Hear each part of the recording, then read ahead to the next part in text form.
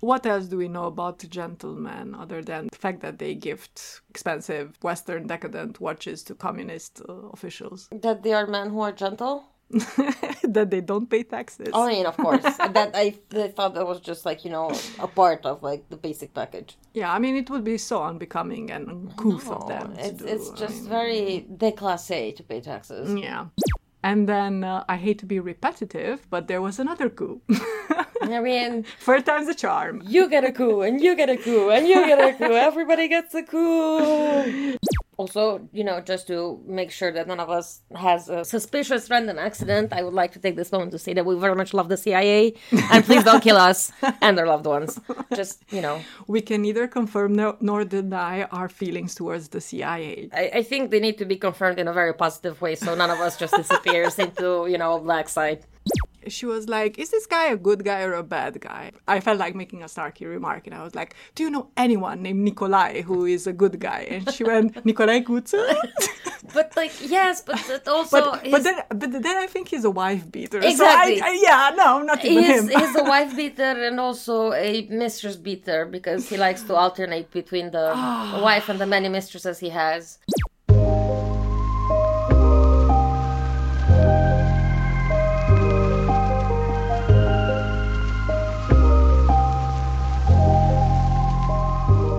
Totally unrelated is back. But don't get your hopes up too high because I still have January brain, so we'll take it slow. How about you? How dare you tell me how high I can get? How low you can get. I know, that is also another challenge. I think you should talk to my therapist about how low I can get, and my pharmacist for that matter. Well, at least you are fresh out from the nail salon, so you're going to be fabulous for this episode. I mean, I'm always fabulous. Unfortunately, this is a podcast, so only I can enjoy the nails. But wait! I need to do the clicky thing for Ale. Yes. This is a special shout out for Ale. That's the sound of a bunch of spiders knitting, or also my nails. So, do you know what today's episode will most likely be called? I mean, I don't dare. The Balkanazi on Broadway. I feel like that would definitely get a couple of Tony Awards. Although, unfortunately, it's not about a Nazi who is into musicals, but just happened to live on Broadway at some point. I mean, even if it was a Nazi who was into musicals, I don't think the whole being into musicals cancels out the Nazi part. No, it doesn't. So, does the name Nicolae Malaxa mean anything to you? Does it ring a bell? Yes. Like I told you before we started, when I saw that the episode that you proposed for me to come on was about Malaxa, I kind of got a little bit excited, not because I'm super familiar with whatever Mr. Balkanazi did. It's just that it's one of these, Romanian characters that I have some knowledge about. Obviously, what I knew was put into this whole frame of the great industrialists and everything. Mm-hmm. I mean, it's how all of us were talked to about him. If anybody talked to us about them, I think. One of the fathers of industry and all that jazz. Instead of, telling it like it is, like robber baron style. Exactly. and also I remember the years when the descendants came back to Romania with asking for their stuff back. And then again, the whole conversation was about like, at least these guys deserve to get it back because they worked for it. Not like those Hungarian, like, noble people from Transylvania who just own things and now they want them back or whatever. It's a meritocracy if you're a capitalist. I'm not. No. It's too early to get into the X-rated cursing, I think.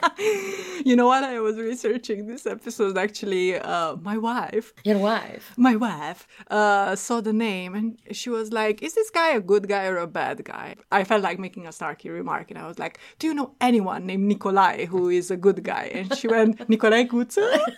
But yes, but it also... But then I think he's a wife beater. Exactly. So not even him. He's a wife beater and also a mistress beater because he likes to alternate between the wife and the many mistresses he has.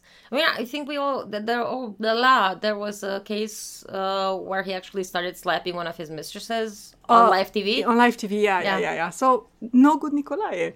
Not as far as I know. No. Maybe Mosh Nicolae, like Saint Nicholas? Possibly? No, but that's also creepy with the whole, he knows when you're sleeping and, Giving gifts to children? Yes, and it's... highly problematic, I say. Highly problematic, yeah. I don't trust it. Plus, there's the whole thing about his helpers working for free, and like those elves need to unionize. Definitely. So, yeah, I don't know. No good Nicolaes. I agree with that, yeah.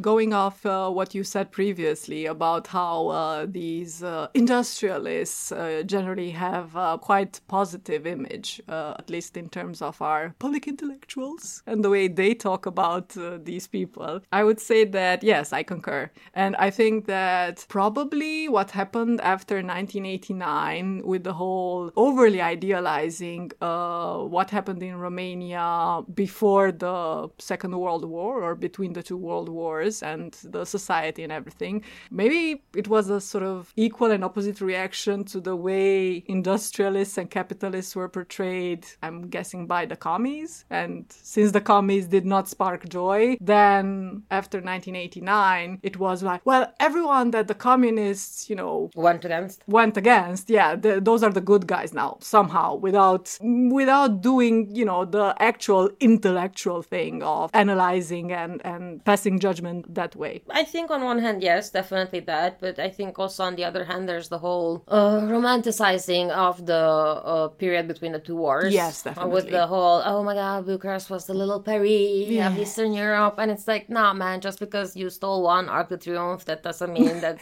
you copied it, that doesn't mean that you're Paris all of a sudden. And also just the focusing on the small sliver of people who were well enough to live the high life, and yeah, they could mingle with the young and the beautiful of the period, but most of the country was still dirt poor. Yeah, there's been this over romanticizing of anybody that made, came from nothing and made a huge fortune in the, let's call them, more olden days, 1800s and early 1900s. But at the end of the day, they were also part of the same system that kept them and their ancestors down, because if they got from being dirt poor to somewhere where they were like super rich, not because they were so kind to their employees or because they gave them great benefits or because they didn't violently crush any kind of strikes or whatever. So the Pinkertons over. Yeah, a bit of that. So I don't know. Like I get it. I get that you want to go with something and you want to praise somebody for achievements, but I mean, is Bezos a good guy? Because he isn't. So I think these guys are that equivalent of what we're seeing now with our billionaire boys. Yeah, and just like the billionaire boys today, way back in the day, they also did quite a bit of, or they invested in reputation laundering when they needed to. Yeah, definitely. So my annoyance with this rose-tinted view of Romanian elites before World War II has been probably apparent to anyone listening to our episode on the Strasbourg railway scandal and also the episode about the whole public back and forth between the feminist Sofia Nadejde and the literary critic and public misogynist and conservative politician Titu Maiorescu. So I thought, let's do another one. I mean, sure, yes. But also just to, you were saying that it's probably apparent to anybody listening to these other episodes. I can definitely safely say they don't need to listen to any other episodes. They just need to hear you open your mouth for like a minute, or less than a minute, and they will know your feelings on this topic. So, don't sell yourself short, is what I'm saying. Yeah, well, I mean, but, just like with Jordan B. Peterson's fans who are like, well, you need to know all his work to know what the true context of his statements is. I mean, I guess whether it's bear shit or bat shit or dog shit, it's still shit. So I don't need to know what kind of different flavors of shit he is. He is just shit. Yeah. Cue the Jordan Peterson, lover boys who are gonna show up in the comments probably to be like, oh, you just don't understand them. And the channel is not big enough yet. So. Sooner or later. We do get the odd incel who just tosses a word salad into the comments, but not there yet. The universe needs to throw you a taster of what's to come, I think. So let's introduce our protagonist. I'll read you an extract from the Economic Warfare Section, War Division, U.S. Department of Justice, dated 21st of March 1911, because, by the way, a lot of the documentation for this episode comes from American sources, as the CIA had a pretty hefty file on our man. Also, just to make sure that none of us has a suspicious random accident, I would like to take this moment to say that we very much love the CIA, and please don't kill us and their loved ones. Just, We can neither confirm nor deny our feelings towards the CIA. I think they need to be confirmed in a very positive way, so none of us just disappears into, black side.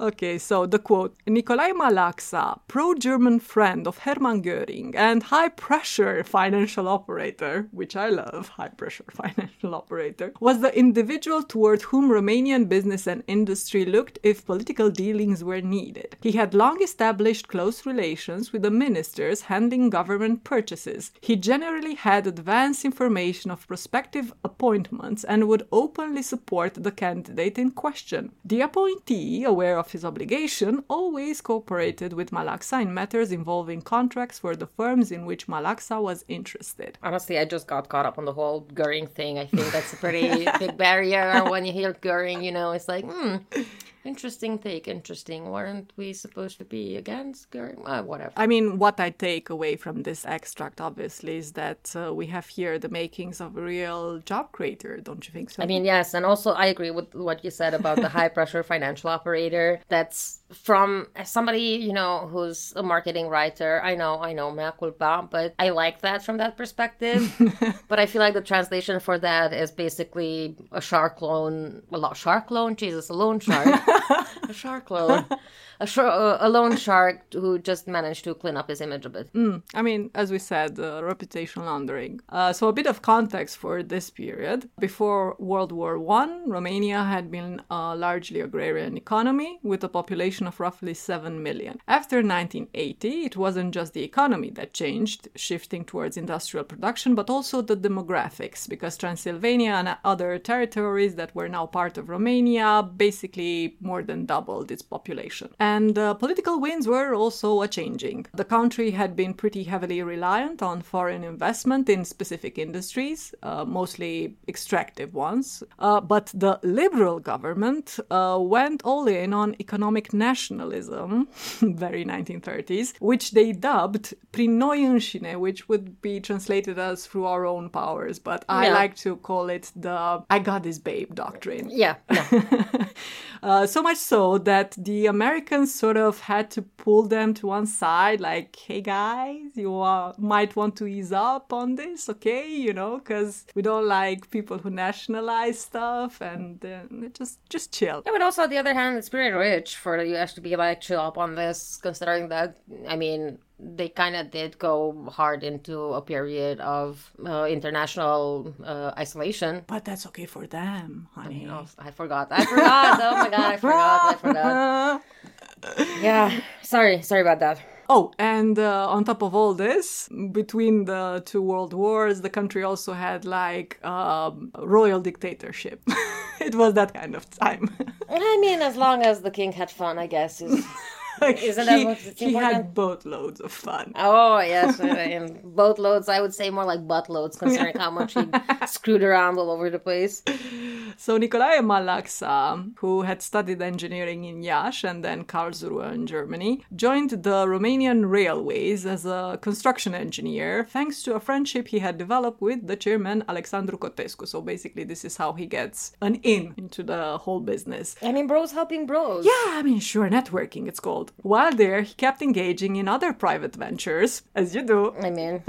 And eventually got enough tosh to go into the rolling stock business. And this is where he got his big break, as he revitalized rail vehicles left into disrepair, which he sold back to the state at 10 times the investment. That's just smart business. Yeah, sure. By the end of the 1930s, the Malaxa factories were mass-producing steam locomotives, diesel locomotives, train sets, rolling stock, steel pipes, and were one of the biggest industrial groups in southeastern Europe and the main provider of equipment for the Romanian railways. I mean, again, and I feel like this is one of those moments where we do need to take a moment and acknowledge that the issue isn't that dude was doing industry. Like, that's not the problem. Definitely, the country needed a lot of, like, infrastructural investment. But, you know, the way it was being handled and where the money was coming from and the dealings and how, interestingly enough, there wasn't any kind of competition. I mean, if you have friends in the right places, even if you're a private sector operator, you can basically be a monopoly. Which... No. Oh, excuse me. I'm just being a hater now. Monopoly is just a game, a fun game, you know, and it teaches everybody only good things. Yeah, I mean, it's the best way to be an entrepreneur, to work exclusively with the state, or, you know, mostly with the state. I mean, Lockheed Martin would disagree with you, I feel. But not Elon Musk. No.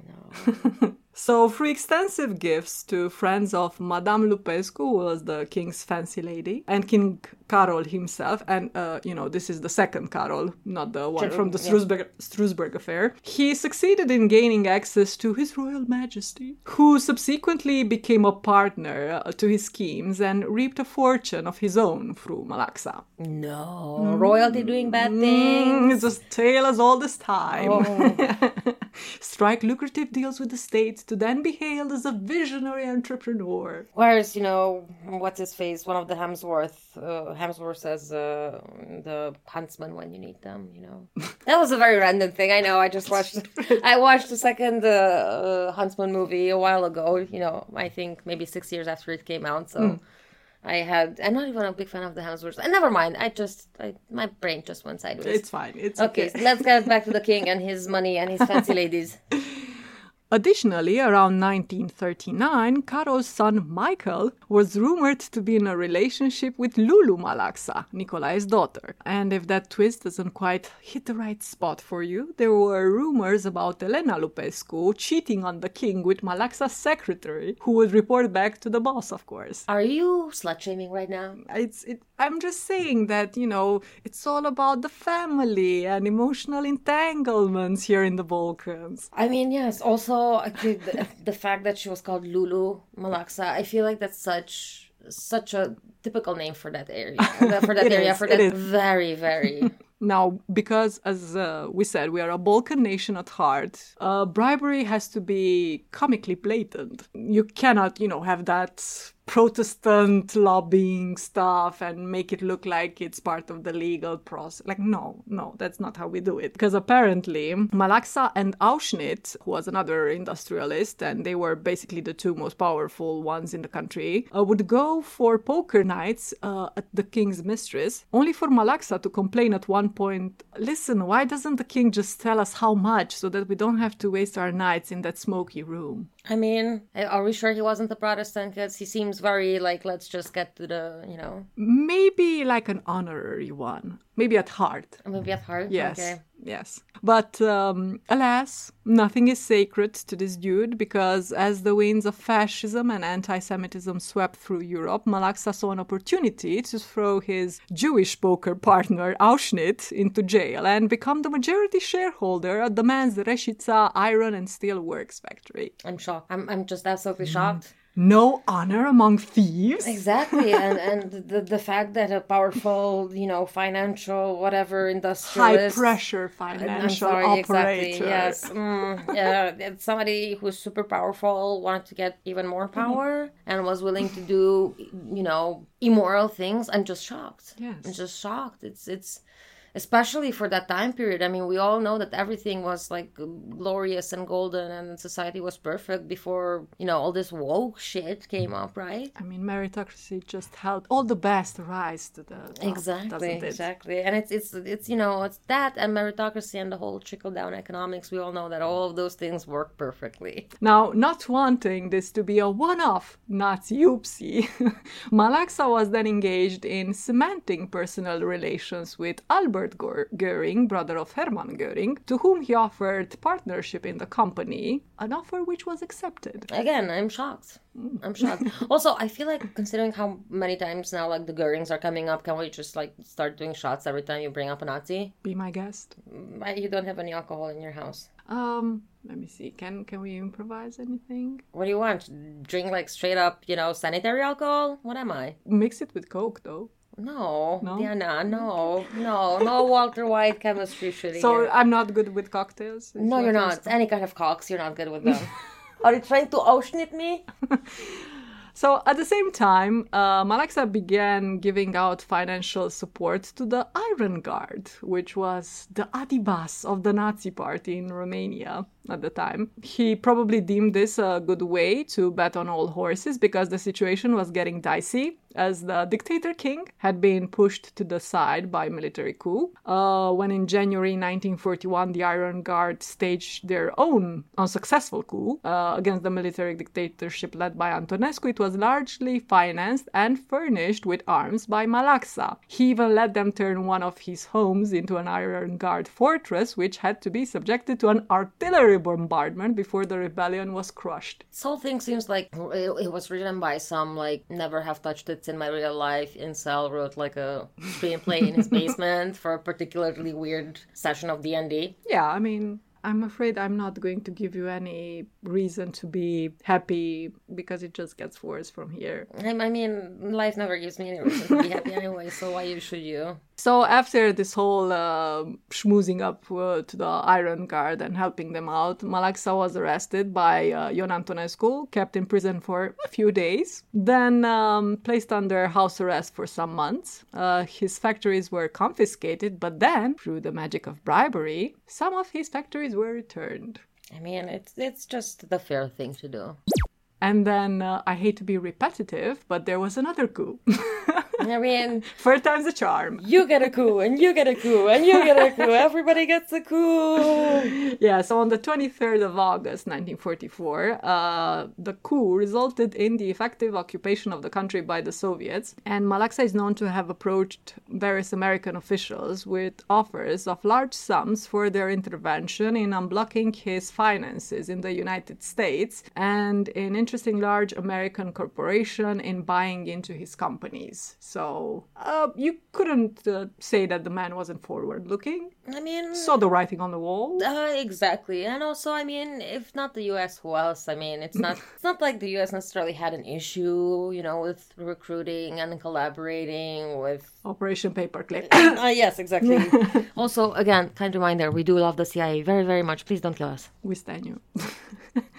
Malaxa turned to the Romanian communists as well and offered large sums to the party war chest and personnel, as well as bribes in the form of houses to the Communist Minister of Communications, which was Gheorghe Udej at the time, and Petru Groza, subsequently Prime Minister. These favors, in turn, allowed him to secure payment for properties taken over by the Russians, which is not how expropriations and nationalizations are supposed to work, but hey, Malaxa was that special guy, one of the few who received a compensation for property taken over by the USSR. I mean, at the same time, let's not forget that Jamaica was still paying reparations to the UK up until, 2008 for the UK abolishing slavery. If you can't...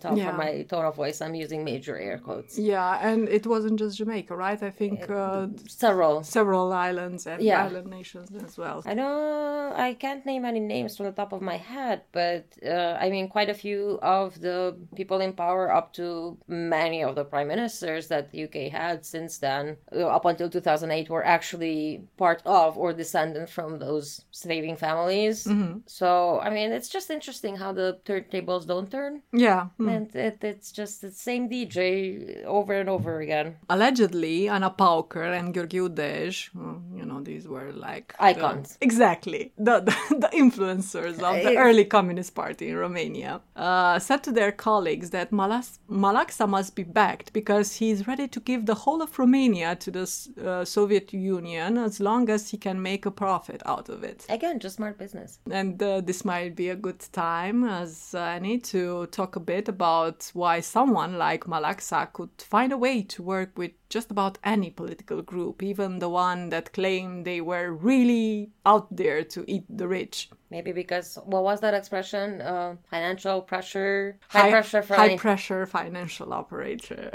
Also a political whore, which is definitely also something that we keep seeing today. It's proud Balkan tradition. Are you slut-shaming now? I'm slut-shaming politically. I mean, screw around as much as you want, but just don't slut-shame politically. And no, don't slut around politically. Yeah, well, but what I like about this is that he is one of those examples of how naive it is to assume that the whole of the Eastern Bloc was a sort of unitary bloc who was acting in unison according to what the big brother, the USSR, was saying. I mean, granted, that's what the Russians would have loved, but as we shall find out, whenever the head honchos in each of the satellite states had the opportunity to sort of assert themselves and gain some sort of independence in the way they operated, they did. And if they had to, I don't know, collaborate with a former Nazi / whatever, he was everything. He was a sleazebag. They would just do it, I guess. Yeah, and I mean, again, it's one of the, I have to say that it's one of the things that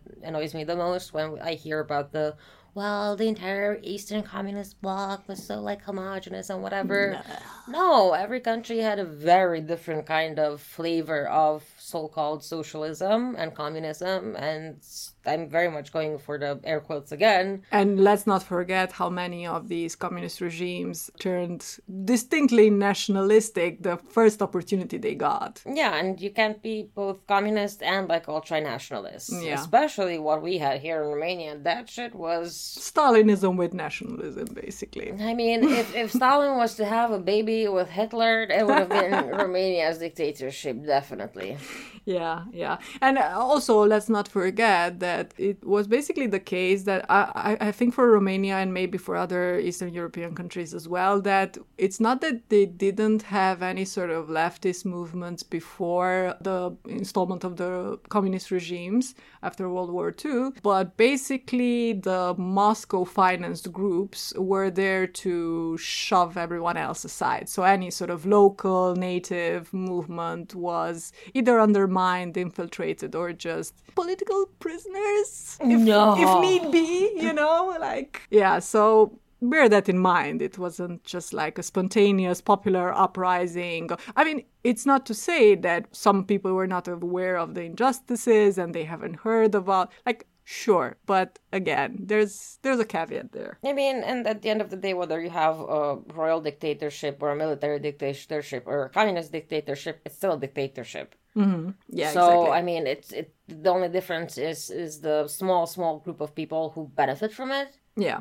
But it's still the same math, and it's not the math that maths for most people. And just to get back to this whole idea of the communist satellite states striving to be as independent as possible from Moscow, in a way, Ceausescu tried to make this defiant stance his trademark. But actually, in terms of what the Romanian Communist Party was attempting to do, this goes back way before he came to power, to Gheorghe Udeș, who allegedly, as far as I can understand, after the death of Stalin, when there was a bit of a reshuffling in terms of how the USSR also thought about how things are supposed to be going forwards, and maybe less of the killing and maybe more of the living standards raised, at least for a few years. It's okay. They got over that idea pretty quickly. And apparently the Romanian communist apparatchiks were summoned to the Kremlin and were told off because they'd done a bit too much of the kili and not enough of the garnering popular support, which is it's another whole level to be at when coming from the Russians, you've done really bad. Especially that you're maybe calm your tits a bit about all the assassinations and mass killings and everything. And it's when Moscow again, especially during that period of time. Not that now is a much more peaceful period. But it's definitely a level. But the good thing about this is that, we don't dwell on the past, especially when we're teaching history in school, and we don't have to teach kids that, we had so much shit in our life, and it's definitely not one of the reasons why we see, again, a rise here as well of like, yes, nationalism, like take everything back to the country and throw all the foreigners out, but also Russia is good and Ukraine sucks and it's all about the NATO and whatever. It's just, I hate it, is where I'm trying to get. And it's also, again, I hate how much that worked for Ceausescu, that image of like, he was called like the bad boy of communism in like Eastern Europe. The only good communist. Exactly. Sort of a James Dean of the Eastern Bloc. Which is like, first of all, ew, no. Yes. And second of all, and I don't get why that worked so well for so long with let's call them the Western states, like the Western Bloc, of Ceausescu being like the bad boy and like such a rebel, and he's actually doing good things when it was so clear that he, just like, the things you saw about Hitler in like the 30s, that yes, I mean, he fixed the country's economy and he's building roads and whatever, and like, sure, he has some weird idealism stuff going on, but he's like, the economy, the trains are running on time. Exactly, and you see the exact same thing even so much closer in time to World War II, basically with Ceausescu, and it's the same thing. Okay, it wasn't as bad in the first few years as it got later on, but it was still terrible. I mean, you were still fully in confiscating shit from people, killing farmers, just everyday people getting fucked over every which way possible. For all those edgelords who find themselves typing in various comment sections things like, "Oh, sorry they took your palace to feed the starving masses," I hate to be the one to tell you this, but the unpopularity of these actions did not come out of a misplaced sympathy for the obscenely rich. The Romanian communists were particularly brutal in their collectivization efforts, lumping medium and small-time farmers in with those who own massive estates, eager to basically all but eliminate any private property. Add to this the fact that the country had been rocked by a major peasant unrest in 1907 and that agricultural workers had been struggling for generations to own enough land so as to not merely engage in subsistence farming, you can guess why they were not exactly won over by the idea of having it taken away. Back to the show. And judging by the stuff that you could have achieved, at least before the oil crisis, which, let's be honest, was a major turning point for many of these regimes, not just for the Western world, but also in the Eastern Bloc. They still were investing very little in raising living standards, which is insane if you think that for that first generation that lived through the regime, they were kind of, most of them, of course, the ones who did not get their stuff taken, they were really lifted up from like mud huts, many of them, to actually, having a home with electricity, running water, access to education. So, but still they could have done so much more. And they decided a lot earlier on than people felt the impact of those decisions, that they're going to divert resources towards these dreams of becoming a sort of lander nation to third world states and, all sorts of mega projects and stuff like that. The hubris. It always comes back to the hubris of people who don't know enough about enough, or maybe who do know enough about enough. It's just that they don't really give a shit. Mm-hmm. More existential ennui intensifies. So, back to Malaxa, who, after clawing back as much of his fortune as he could following the regime change, arrived in the US in October 1946, aided by top government officials. Among them, a young senator from California by the name of Richard Nixon. Never heard of him. Never. It's not like he got anywhere in life. Yeah, just a small-time pencil pusher, I guess. Exactly. Now, of course, Nixon had not helped out Malaxa out of the kindness of his heart. No. Although I'm sure he was a very gentle soul. Oh, yes. It's the first thing that everybody thinks of when they think of Nixon, his gentle heart. Yes, and his ravishing smile. So he didn't help Malaxa out of the kindness of his heart, especially since it was risky given his political ambitions. But, maybe lending a hand to a Nazi and comic collaborator might be business as usual for political operatives, but it's not great for PR. But maybe it just cancels itself out, Yeah, maybe. If you're a commie operator, but then you were also, a Nazi operator, it's just, yin and yang, Yeah. And then you're just clean, no? Maybe that was his thought process, actually. Exactly. Especially because he has money, so he's definitely a good person. And a victim of circumstances. Didn't Calvin say as much? If you have money, then God loves you. Yes, definitely. Just how it is. So now the plot thickens even more because Allen Dulles, the head of the CIA during the early Cold War, was deeply involved with Malaxa. Ooh. And not in the sexy way of. Oh. He had acted as the Romanian's lawyer and liaison with Nixon. The Malaxa money trail. This is a bit difficult to say, the Malaxa money trail. The Malaxa money trail touched not only Nixon's bank account, but also Dulles' law firm, CIA front organizations like the National Committee for a Free Europe, and even some of the agency's secret combat groups. Again, allow me to take this moment to say that we love the CIA very, very much, and please don't kill us. Are you going to do this every time I mention the CIA? Yes, I would like to live somewhere. Now, you might recall Max Auschnitt, the guy who was there for the poker nights, but was then thrown under the bus. Are you trying to Auschnitt me? Well, he was also in the US at this time and got hold of a copy of a $100,000 check from Malaxa deposited in Nixon's bank account for services rendered. I'm sure it was something like completely innocuous, like probably Nixon was like a really good cook and he would cleaning services. Laundering services. Laundering service. I feel like that's too much on the nose, But who knows? Yeah. See what I did there? So it was this excessive friendliness of Malaxa's. It was a bit of an optics mess. You're French shaming now.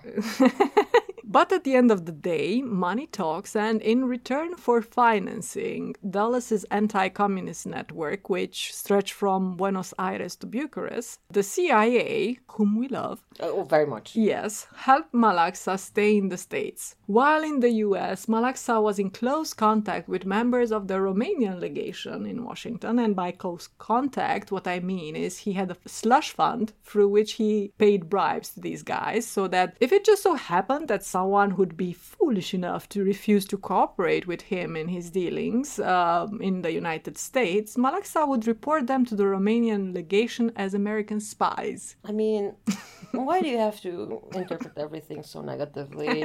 I don't know. I mean, it just gave some walking around money to them, They're in the U.S. They should be able to go down and get like a milkshake and I don't know what else was interesting. Very generous and giving guy. Yes. He's just, a patriot at heart. He's just trickling down that wealth. Exactly. On the most deserving of people. Yes. And, because you said I was too negative. While we talk about all this corruption and we sometimes forget that life is made up of small gestures and little moments that bring people together. Is this the part when Malaxa and Nixon kiss? I guess our man was still very sentimental at heart because probably that's why he, being trapped essentially in the decadent West, he thought it might be a good idea to purchase Cartier watches and jewels and send over to his lovely communist friend Anna Pauker, just across the Iron Curtain, a gentleman to the very end. I mean,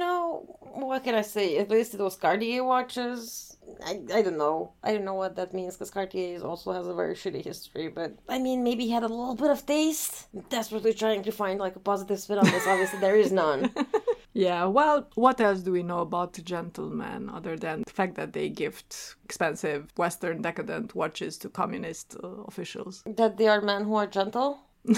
That they don't pay taxes. Oh, I mean, of course. That I thought that was just like, a part of like the basic package. Yeah, I mean, it would be so unbecoming and uncouth of them. It's just very déclassé to pay taxes. Yeah. So Malaxa announced the construction of Western Tube Corporation, a pipeline factory in Whittier, California. Nixon wrote a letter to the Defense Production Administration calling the Romanians' project strategically and economically important for both California California, and the entire United States. My man Malaxa was definitely laying pipe all over the place. The factory was never built, but the scheme resulted in a big tax windfall for Malaxa. Again, you can, just build and lay, existential pipelines, I guess. Yeah. The pipeline from the U.S. Defense blank check division to his pockets. Yeah. That is a pipeline. Yes. So you're basically just, slandering him right now. Invest in infrastructure is what you're saying. It's all about job creation and infrastructure. By the end of 1953, Malaxa was finally close to his goal of permanently staying in the US. Records of his checks sent to Nixon were flushed, and he became vice president following Eisenhower's victory. Nixon, that is, not Malaxa, but, I mean, I guess if he had a bit more ambition, who knows? Officials in the Justice Department bypassed Congress and granted Malaxa permanent residence, arguing that their decision came as a result of the unique technical services provided by the non-existent Western Tube Corporation in the U.S. industry. It had unique contributions by its non-existence. Malaxa eventually died in 1965, 80 years of age, having basically won at life, I guess, at this point, because he used all the cheat codes, never got as much as a slap on his wrist. I mean, he did have to go to those smoky poker nights, Oh, yes. and that was just so painful. Poor him. Thoughts and prayers. It's just havoc on his lungs. Inhuman. Yes. I'm guessing he also had to put up with just the worst jokes from the king, and possibly some seductive glances from the mistress. It's just such a difficult life. I mean, poor man.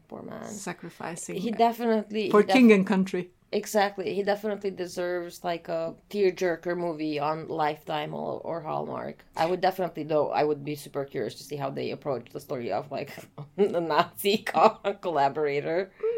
They'll find a way. I mean, make it heartwarming. Maybe this is our moment to shout out officially in the Hallmark Channel and Lifetime about, show me you got the goods. Show me you can make like a rom-com from anything. Yeah. Yet another thing we know about gentlemen is that they keep winning through their offspring as well, because as you said... It's all about generational wealth. Yes, after 1989, what did the offspring do? No, they came back asking for daddy stuff, because boo-hoo-hoo, the communists took them, and we worked so hard for them. I mean, daddy did. I mean, just daddy, and granddaddy, grandpappy. And they came back to ask for shit, and they got so much shit back. Like, so much. What was it? Wait, you have the numbers here. Yeah, so in 2005, they got paid out reparations worth some 309 million euros, and in today's money, that's about 445 million euros. I mean, just small change. It's not like we, could have built hospitals from that and stuff like that. And again, don't get me wrong, I'm not saying that the state is not responsible for paying back shit that the state stole from everyday people, but these aren't everyday people, and they got their finances under weird circumstances. And also, if Grandpappy was a Nazi collaborator and a commie collaborator, I think that kind of should cancel out shit like this. Because he definitely wasn't a victim. The thing is that going by that principle that, whatever you gain through collaborating or being a Nazi, it would probably mean a very, very heavy and thorough reshuffling of the whole European business landscape. Because it was You say that like it's a bad thing. No. I'm just saying that obviously there's going to be a lot of resistance towards it, because then it's not just, like some rando in Romania who would have to, it's basically the whole of European business, because how many companies, just when they talk about their history, just sort of forget what happened in the 30s and 40s? They somehow don't mention it in the company history. You just have to focus on the future and growth and job creation. Let's not forget about job creation. Yes, definitely. And especially if you think about it, they were definitely all about job creation in the 30s and 40s as well. Vision of the future. Exactly. Growing, reaching our potential. Yes, discovering new things. Investing in people when we don't throw them into ovens, I guess. Exactly. So, it's just, we're being very unfair right now. Yes. And also, I would like to take this moment again to say that we love the CIA very, very much. This is the last love letter to the CIA from Elisa. Why are you saying it like that? Sounds so ominous. Like I'm going to be found drowning in my bathtub tomorrow morning. I'm just saying it's the last because we are closing off the episode, unless you have something to add, either for the CIA or anyone else. I mean, oh CIA, why art thou CIA? I don't know, I'm just Please don't kill me. Yeah, I guess. I think we can also summarize at this point that we're definitely never getting visas to visit the US. Do we know where Malaxa lived on Broadway? I would be curious about that. At the exact address? Yeah, or just, a more specific area, because Broadway is a long fucking street. I think there was some information, but I didn't write it down. If you ever come across it again or whatever, let me know. I'm super curious. Okay. You want to Google Earth it? And not just Google Earth it. I would be curious to see if it's maybe a building that still exists, because quite a lot of them are still around. You know what would have been great if his address way back when would be the same as Jeffrey Epstein's? I mean, obviously that wouldn't be surprising at all. I feel like the bad juju did stick around, but I would be definitely curious about that, because I'm betting it's some lavish freaking place. Anyway, yeah, I mean, I guess, what else can we say? It's trickle-down economics is great. The industrialists were just fabulous inventors and really hardworking people who just did all good things. And I'm still not sure if we have an equivalent in Romanian for the term robber baron. No, I don't think we have. But, I mean, that would also imply that this as a subject has been discussed a lot, and it hasn't been. Again, the exact same thing that we said in the beginning and throughout the episode.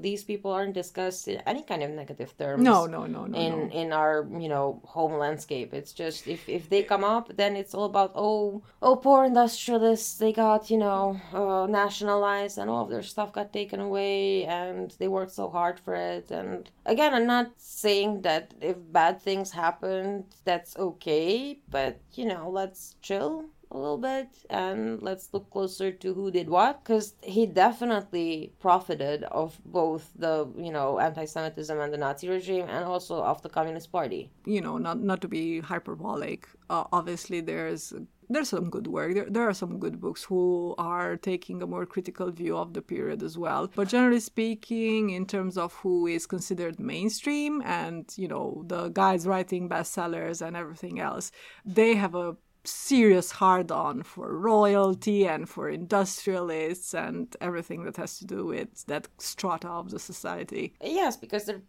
I think they all believe that had they been living during that period, they would have been part of that. Yeah. There, and let's be honest, delusional peasants. They wouldn't have been. No. They wouldn't have been. Come on. So, yeah, I guess... I don't know. I think those are our main thoughts. Also, the fact that nobody called Nicolae is a good person. Definitely. So, if you are dating a Nicolae, dump them. If you are named Nicolae, change your name. Yeah, and I guess, again, we love the CIA very, very much. Please just don't kill us. Come on, help me out with this. Like, share, subscribe for more, advice on how to love the CIA as much as possible. Yes, definitely.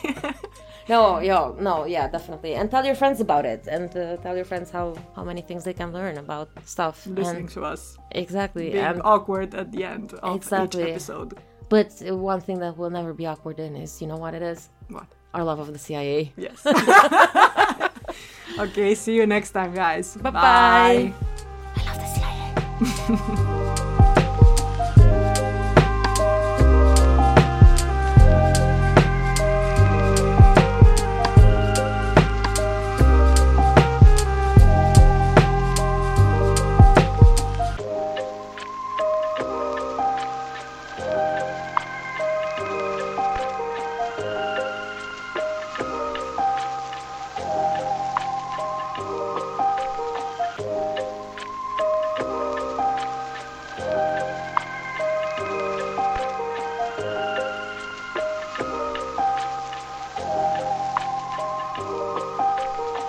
Are you trying to Auschwitz me?